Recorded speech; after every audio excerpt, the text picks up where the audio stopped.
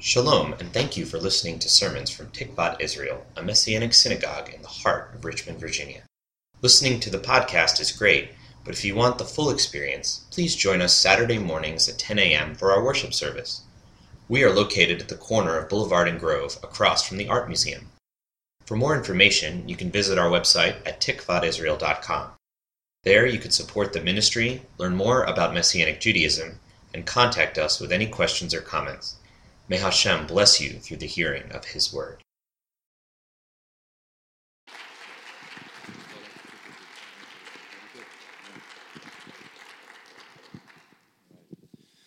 Good morning. Shabbat Shalom. I've never said that before. This is kind of fun. Yeah. As David said, my name is Dan Marotta. I'm the pastor and church planter of Redeemer Anglican Church. It got started back in November of 2016. We just passed our one-year anniversary, and so we are brand new, and we are kind of fumbling and stumbling our way along, figuring out what it means to be followers of Yeshua here in the city of Richmond. And it has been a tremendous blessing to be here in your space on Sunday mornings. You know, one of the hardest parts about planting a new congregation of any kind is finding the right space. And so the Lord's provision in Tikvat Israel has been a constant weekly and daily source of encouragement for our people. So thank you, whether you knew you were a part of that or not. Thank you. It means a lot to us. I'm going to take us to the New Testament book of Ephesians. And before I read this, there's a few things that I want you to know. Theologians have called Ephesians the queen of the epistles. There were some pastors and writers about 500 years ago that found this to be their favorite letter in all of Scripture. An author named Eugene Peterson said that this changed his life. Another author calls the book of Ephesians doctrine set to music. It's truth that sings. It's the most mature, well-developed, and yet concise theology of the gospel to be found anywhere in Scripture. And so, if you are willing, listen to these words. We're in Ephesians chapter 1, verses 3 through 14. You know, it might be good for me to read this from the screen, because I would imagine that my translation is probably just a little bit different from yours. So listen. Praise be to Adonai, Father of our Lord Yeshua the Messiah, who in the Messiah has blessed us with every spiritual blessing in heaven. In the Messiah, he chose us in love before the creation of the universe to be holy and without defect in his presence. He determined in advance that through Yeshua the Messiah, we would be his sons in keeping with his pleasure and purpose, so that we would bring him praise commensurate with the glory of the grace he gave us through the Beloved One. In union with him, through the shedding of his blood, we are set free. Our sins are forgiven, and this accords with the wealth of the grace he has lavished on us. In all his wisdom and insight, he has made known to us his secret plan, which by his own will he designed beforehand in connection with the Messiah and will put into effect when the time is ripe. His plan to place everything in heaven and on earth under the Messiah's headship. And we're going to stop there. So these words were written by the Apostle Paul. In our tradition, we would call him Saint Paul. He was a Pharisee who persecuted and, in fact, even executed followers of Yeshua until he came literally face-to-face with the risen Yeshua, after which he became the most active missionary and prolific theologian of the gospel the world has ever known. And this letter, this would be good for you to know, this letter is unique amongst all the writings of Paul. Every other letter that the Apostle Paul wrote was written to address a specific situation or controversy within a congregation. But this letter to the Ephesians is different. It is not written to correct bad behavior or to bolster up discouraged people. Rather, it's written to set forth a vision for God's people as a resurrection society. The letter to the Ephesians is not describing the ideal community. And so we're not going to read this and then ask, now, how can we make Tikvat Israel look like this? That's not the question. Rather, Ephesians gives us the eyes to see the beauty and the wonder and the majesty of what God has done for us in Yeshua, and therefore it will serve as the good soil from which we can grow up into maturity. Do you see the important difference here? Ephesians is not the ideal congregation for us to copy. It is the good soil, gospel soil, from which the people of God grow. It's not the ideal tree. It's the dirt you need for the tree to grow.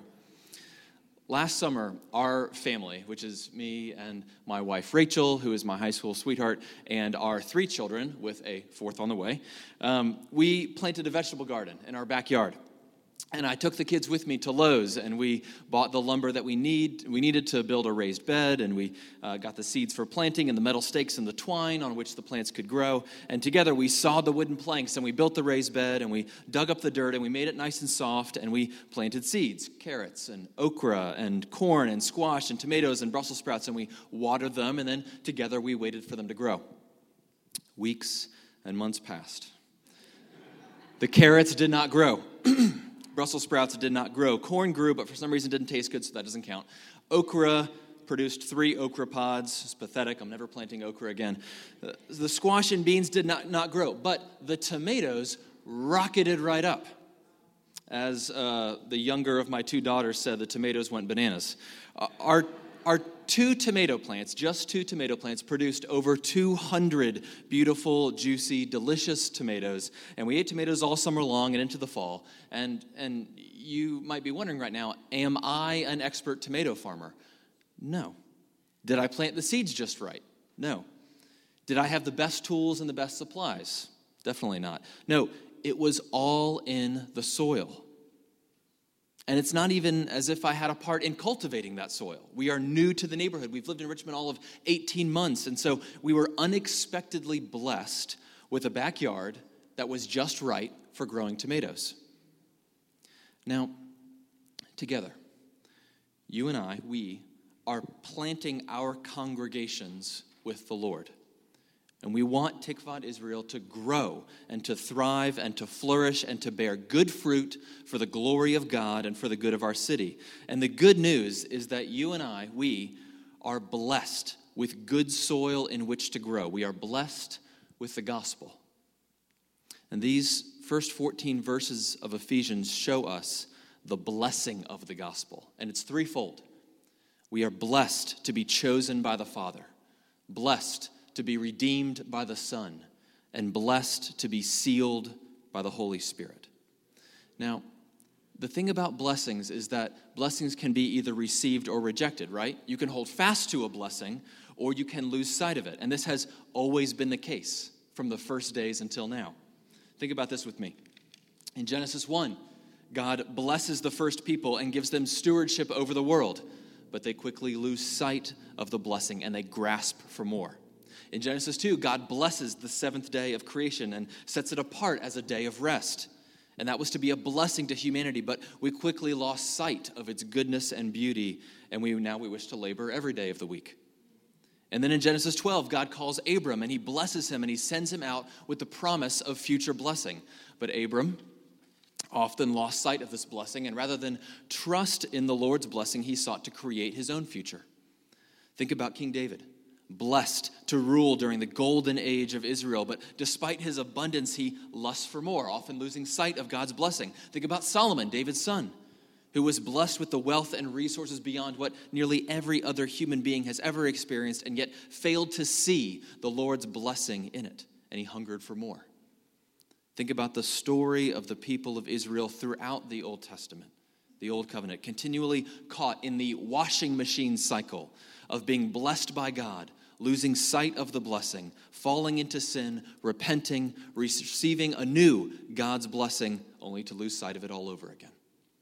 The story of God and humanity is, in many ways, the story of a God who continually seeks to bless his people, and people who at times are able to receive his blessing, but often fail to hold on to it. And the frightening reality is that all of these people that we just talked about, they believed, to a certain extent, probably even more than we do, all of the right and true things about God. And if they lived today, and if they were followers of Yeshua, They would believe great doctrine. They would believe the true things. And you know why that's frightening? Because it shows that you can believe true things and still miss the blessing.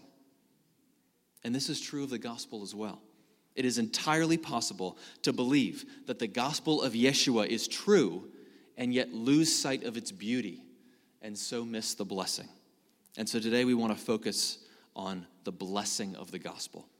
And as we said, the blessing of the gospel proclaimed triumphantly by Paul in Ephesians 1 is the blessing of being chosen by the Father, the blessing of being redeemed by the Son, and the blessing of being sealed by the Spirit.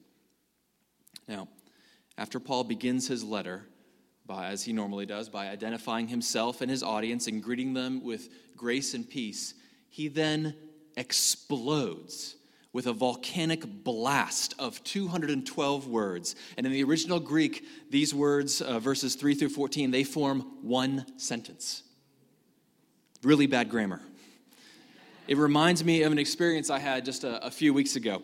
I found myself in the movie theater just a few blocks north of here up on Boulevard, and I was comfortably settled into my cushy chair. I had a beer in the cup holder. Hopefully it doesn't scandalize anybody. My feet were making that nice movie theater sticky sound on the floor, and the previews had just finished running. The screen goes dark, and then all of a sudden, the screen is lit up in giant yellow letters. You know what movie I'm at. Star Wars.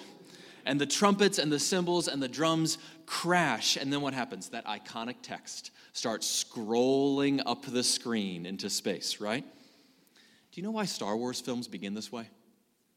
Because not only does it demand your attention and let you know exactly what kind of movie you're in, but it also gives you the backstory, right? It frames the conversation. It brings the viewer up to speed, and it tells you exactly what you need to know. If you miss that text scrolling up the screen, the next scene of the movie is not going to make any sense to you. And that's a bit of what Paul is doing here. He's launching his letter with a dramatic barrage of imagery that brings us, the readers and listeners, up to speed. It frames the conversation and it orients us to his letter. And in this single amazing sentence, there are 3 parts. Each section is focused on the work of one member of the Godhead. And each section concludes with a variation of the phrase, to the praise of his glory. And so if you, after the service today, go home, and if you choose to look at Ephesians chapter 1 on your own time, you'll see this. You'll see that verses 3 through 6 emphasize the blessing of being chosen by the Father. And verses 7 through 12 emphasize the blessing of being redeemed by the Son. And then verses 13 and 14 conclude with the blessing of being sealed by the Spirit. So let's dive into this. Let's start with the blessing of being chosen by the Father. The first blessing comes to us from before creation itself. In the timeless void, before God created the cosmos, there was only God, Father, Son, and Holy Spirit, and their counsel within the unity of the Godhead. In God's omniscience, he not only knew the people that he would bring into existence, but he chose us in Yeshua, meaning that before the world was created, God was putting you and Yeshua together, choosing you and destining you for adoption as his child. Now, some of you might have some questions or some curiosity about the word chosen and how exactly that works. What does it mean that we are chosen according to the purposes of God? It means that God, prior to our creation, has destined us for the blessing of adoption and inheritance. And there's a way that I'm sure not you, but other people less sophisticated than you, tie themselves into knots over wrestling with this concept. And what they're trying to do is they're trying to make sense of the spiritual reality of being chosen with the existential reality of free will. Mary mentioned this and alluded to this just a few minutes ago. We know from Scripture that God chooses us and destines us for adoption. And you get some folks that talk about this with a kind of arrogance and pride, like this sense of being chosen answers every question in the universe. And then you get other people who find this idea deeply offensive and they reject it out of hand. And both sides are completely missing the point that Paul is getting at here, which is that it is a blessing that God has chosen you. Paul is not trying to lay out a comprehensive schematic for how God's sovereignty and our free will coexist. No, the emphasis here is on the blessing, the incredible blessing that God the Father, for no other reason than love, has chosen you. You know, it's a powerful thing to be chosen. It's a devastating thing to not be chosen. And many of us have stood on a court or on a field, and as teams were being picked, hoping that we would be chosen and nervously waiting to see if we'd get picked. Some of you remember standing up against the wall in a decorated gym, wondering if someone would pick you to dance with them. Dear brothers and sisters, if you want to know God the Father, then know him as the one who chose you. In love, he picked you. He thought, I want you. I want to adopt you. I want you to come and to live with me in my house. I want to be your father. I want you to be my child. I want us to be together always. I want everything I have to belong to you. And I hope you see the blessing here. Because if you merely believe that this is true, then it may end up making you arrogant. I was chosen. It may end up making you apathetic. I don't need to obey. I was chosen. It's a done deal. And friends, these are not the attitudes of someone who has received a blessing. If you see the blessing of being chosen by the Father, it will make you humble. I didn't earn this. And it will make you eager to obey. More than anything, if you see the blessing of being chosen by the Father, it will cause you to worship him in love.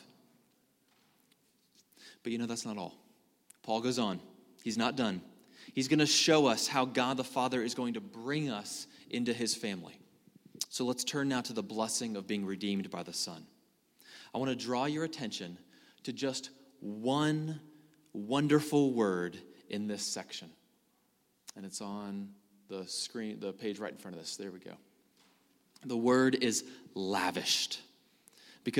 And I want to draw your attention to this because in this word lies the difference, the distinction between merely believing that it is true that Yeshua offers you redemption and the difference between that and marveling at the blessing of his redeeming work for you. So lavish is such a great word. It's generous, it's abundant, it's superfluous, it's over the top, it's too much, it's excessive. And when Paul writes that we have redemption through the blood of Yeshua, which grants us forgiveness because his grace is so rich that he lavishes it over us, we are struck that God's grace to us may be bigger and deeper and wider and richer than we thought. My sister-in-law is a baker. It's a good thing, good kind of person to have as a sister-in-law. She used to work at Pearl's Cupcake Shop over in the West End, and she was charged with making dessert for a recent Marotta family birthday dinner. We know how to delegate. And she baked a 3-layer red velvet cake with cream cheese frosting, and she lavished the frosting all over that glorious creation. It was excessive. It was amazing. God's grace to you in Yeshua is not sparse. His grace is so much greater than your sin. His grace does not, in fact, perfectly counterbalance your sin. It exceeds it. It goes beyond it. There's no comparison to be made. And this is so important for you and I to know because we have been taught implicitly and perhaps even explicitly throughout our lives to think of life in terms of scarcity. Think with me about this. You and I are taught from the youngest of ages that there just isn't enough of anything to go around. There isn't enough money to do all the things we want to do. There aren't enough good jobs for those who want to work. There aren't enough eligible singles for those of us who are lonely. There isn't enough food to feed the hungry. And we take this for granted. It's a part of our cultural psyche. Scarcity is normal. And our secular culture has an answer for that. They do. And with the start of a new year, no doubt you're hearing something about this answer, and maybe some of us are even participating in it. It is called counting your blessings, maybe making a gratitude list. The magazine The Atlantic ran an article last week, or 2 weeks ago rather, called, "Does Counting Your Blessings Work?" And by work, they meant, does it make you a happier, more satisfied person? And the answer they found was, surprisingly enough, not necessarily. And even though all of the TV personalities and celebrities and experts endorse the practice of counting your blessings, the journalists at The Atlantic found that, for the most part, making lists of all the good things you have doesn't necessarily change you for the better. And the article concludes with, ironically, no explanation at all. It just ends. And when I got to the end of it, I thought, well, the answer is obvious, isn't it? In a culture of scarcity, when there's not enough of anything to go around, why would making a list of the things you've managed to get enough of make much of a difference? You still live in a world of scarcity, and you can lose every item on that list. And so, friends, as a new year begins, and some of us are making lists of resolutions and others of us are making gratitude lists, I want to offer you something that will turn all of this on its head, which is that you are not living in a world of scarcity. God's grace to you in the redeeming blood of Yeshua is excessively abundant. There's too much of it. There's extra. There's grace you haven't even used yet. And so make your lists if you like. But if you stop there, you are thinking way too small. Don't miss the glory. Don't miss the blessing of God's grace to you in the redeeming blood of Yeshua. Now, I appreciate this because in my congregation, nobody talks to me. Thank you. I like having a conversation here. So let's summarize where we've been so far. We are blessed to be chosen by the Father, and we are blessed to be redeemed by the Son and the riches of God's grace, which are lavished on you. Now, third and finally, you are blessed to be sealed by the Holy Spirit. Now, we tend to use the word sealed only when we're talking about physical objects. We say that jar is sealed, or, her file is sealed, or she sealed the deal. If something is sealed, it's closed, it's locked up, it can't be tampered with anymore. And this morning, I want you to take that physical imagery of sealing and realize that this is what the Holy Spirit does with someone who is chosen by the Father and redeemed by the Son. The presence of the Holy Spirit dwelling within you becomes God's mark upon you, identifying you as belonging to him. And so as the new year begins, this is so important for us to remember because it communicates to us that the Father choosing you and the Son redeeming you cannot be undone. And so the gospel work that is already set in motion in your life will in fact be carried through to completion. And that's why Paul concludes this opening salvo by speaking of the sealing of the Spirit as the guarantee of our inheritance. You know, you and I don't get very many guarantees in this life. Our friendships are not guaranteed to last. Our families are not guaranteed to stay together. Our jobs are not guaranteed to be rewarding. Our health is not guaranteed to continue. And your mind is not guaranteed to continue to work. Your memory may not even keep remembering. And so when everything else falls away, if someday you are left utterly alone, devoid of all of these things, devoid of everything, even your memories, even your memory of these blessings, you will still be sealed by the Holy Spirit, and it is guaranteed that the good work of the gospel will come to fruition in your life. The blessing of being sealed by the Spirit is essential because it locks in the first two blessings. You won't ever be unchosen. You can't ever be unredeemed. Okay, let's summarize before we conclude. We've jumped into Paul's epistle to the Ephesians, which gives us the good gospel soil that we need for us to grow up into a resurrection society. Chapters 1 through 14 is this opening trumpet blast, which sets the tone for the rest of the letter. And it's good for you to know if you ever go home and read it. We are blessed to be chosen by the Father. We're blessed to be redeemed by the Son, and we're blessed to be sealed by the Spirit. And I want to conclude by asking you just two very simple questions that will help us grow into the kind of resurrection society right here. And the first is an inward question. The second is an outward question. The first is, have you lost sight of the blessing of the gospel? Is this empty of passion and emotion for you? Do you think of these things primarily as true things to be believed? Or is it a real blessing that has been poured out into your open hands? If so, then let's begin this new year afresh by reclaiming a vision for our blessings, seeing the blessings of the gospel afresh. That's the inward question. The second is an outward question, which is, and it actually is related to the first, because one of the best ways to do this, to know if we have missed the blessing, is to ask, who do we know that needs the blessing of the gospel? And I'm phrasing it this way on purpose because I'm convinced that one of the reasons you and I are so often intimidated and reticent to share the gospel with our neighbors and our coworkers is because we have been taught implicitly to treat this like a doctrine or a truth of which we need to convince other people to believe, rather than a blessing that we might share. So who do you know that most needs to be, hang with me through this language, who do you know that most needs to be chosen by the Father? Who do you know that would be surprised and overwhelmed by the lavish grace of being redeemed by the Son?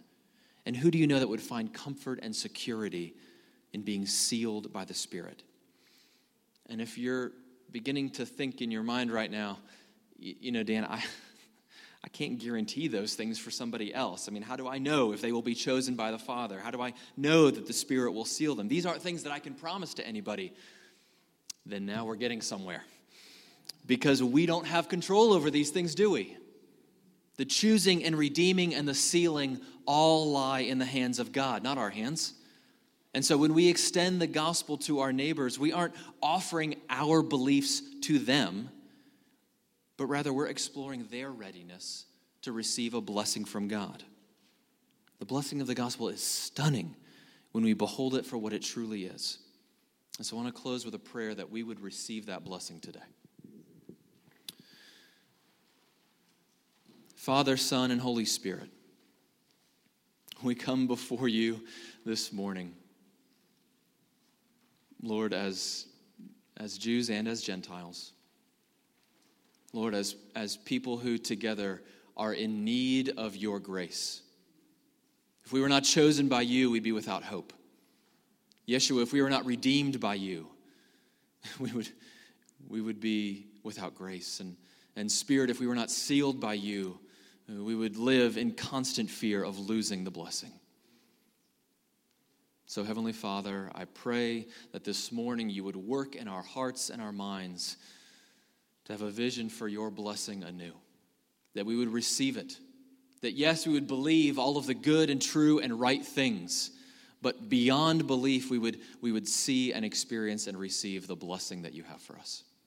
We pray all of this in your name alone. Amen. Amen.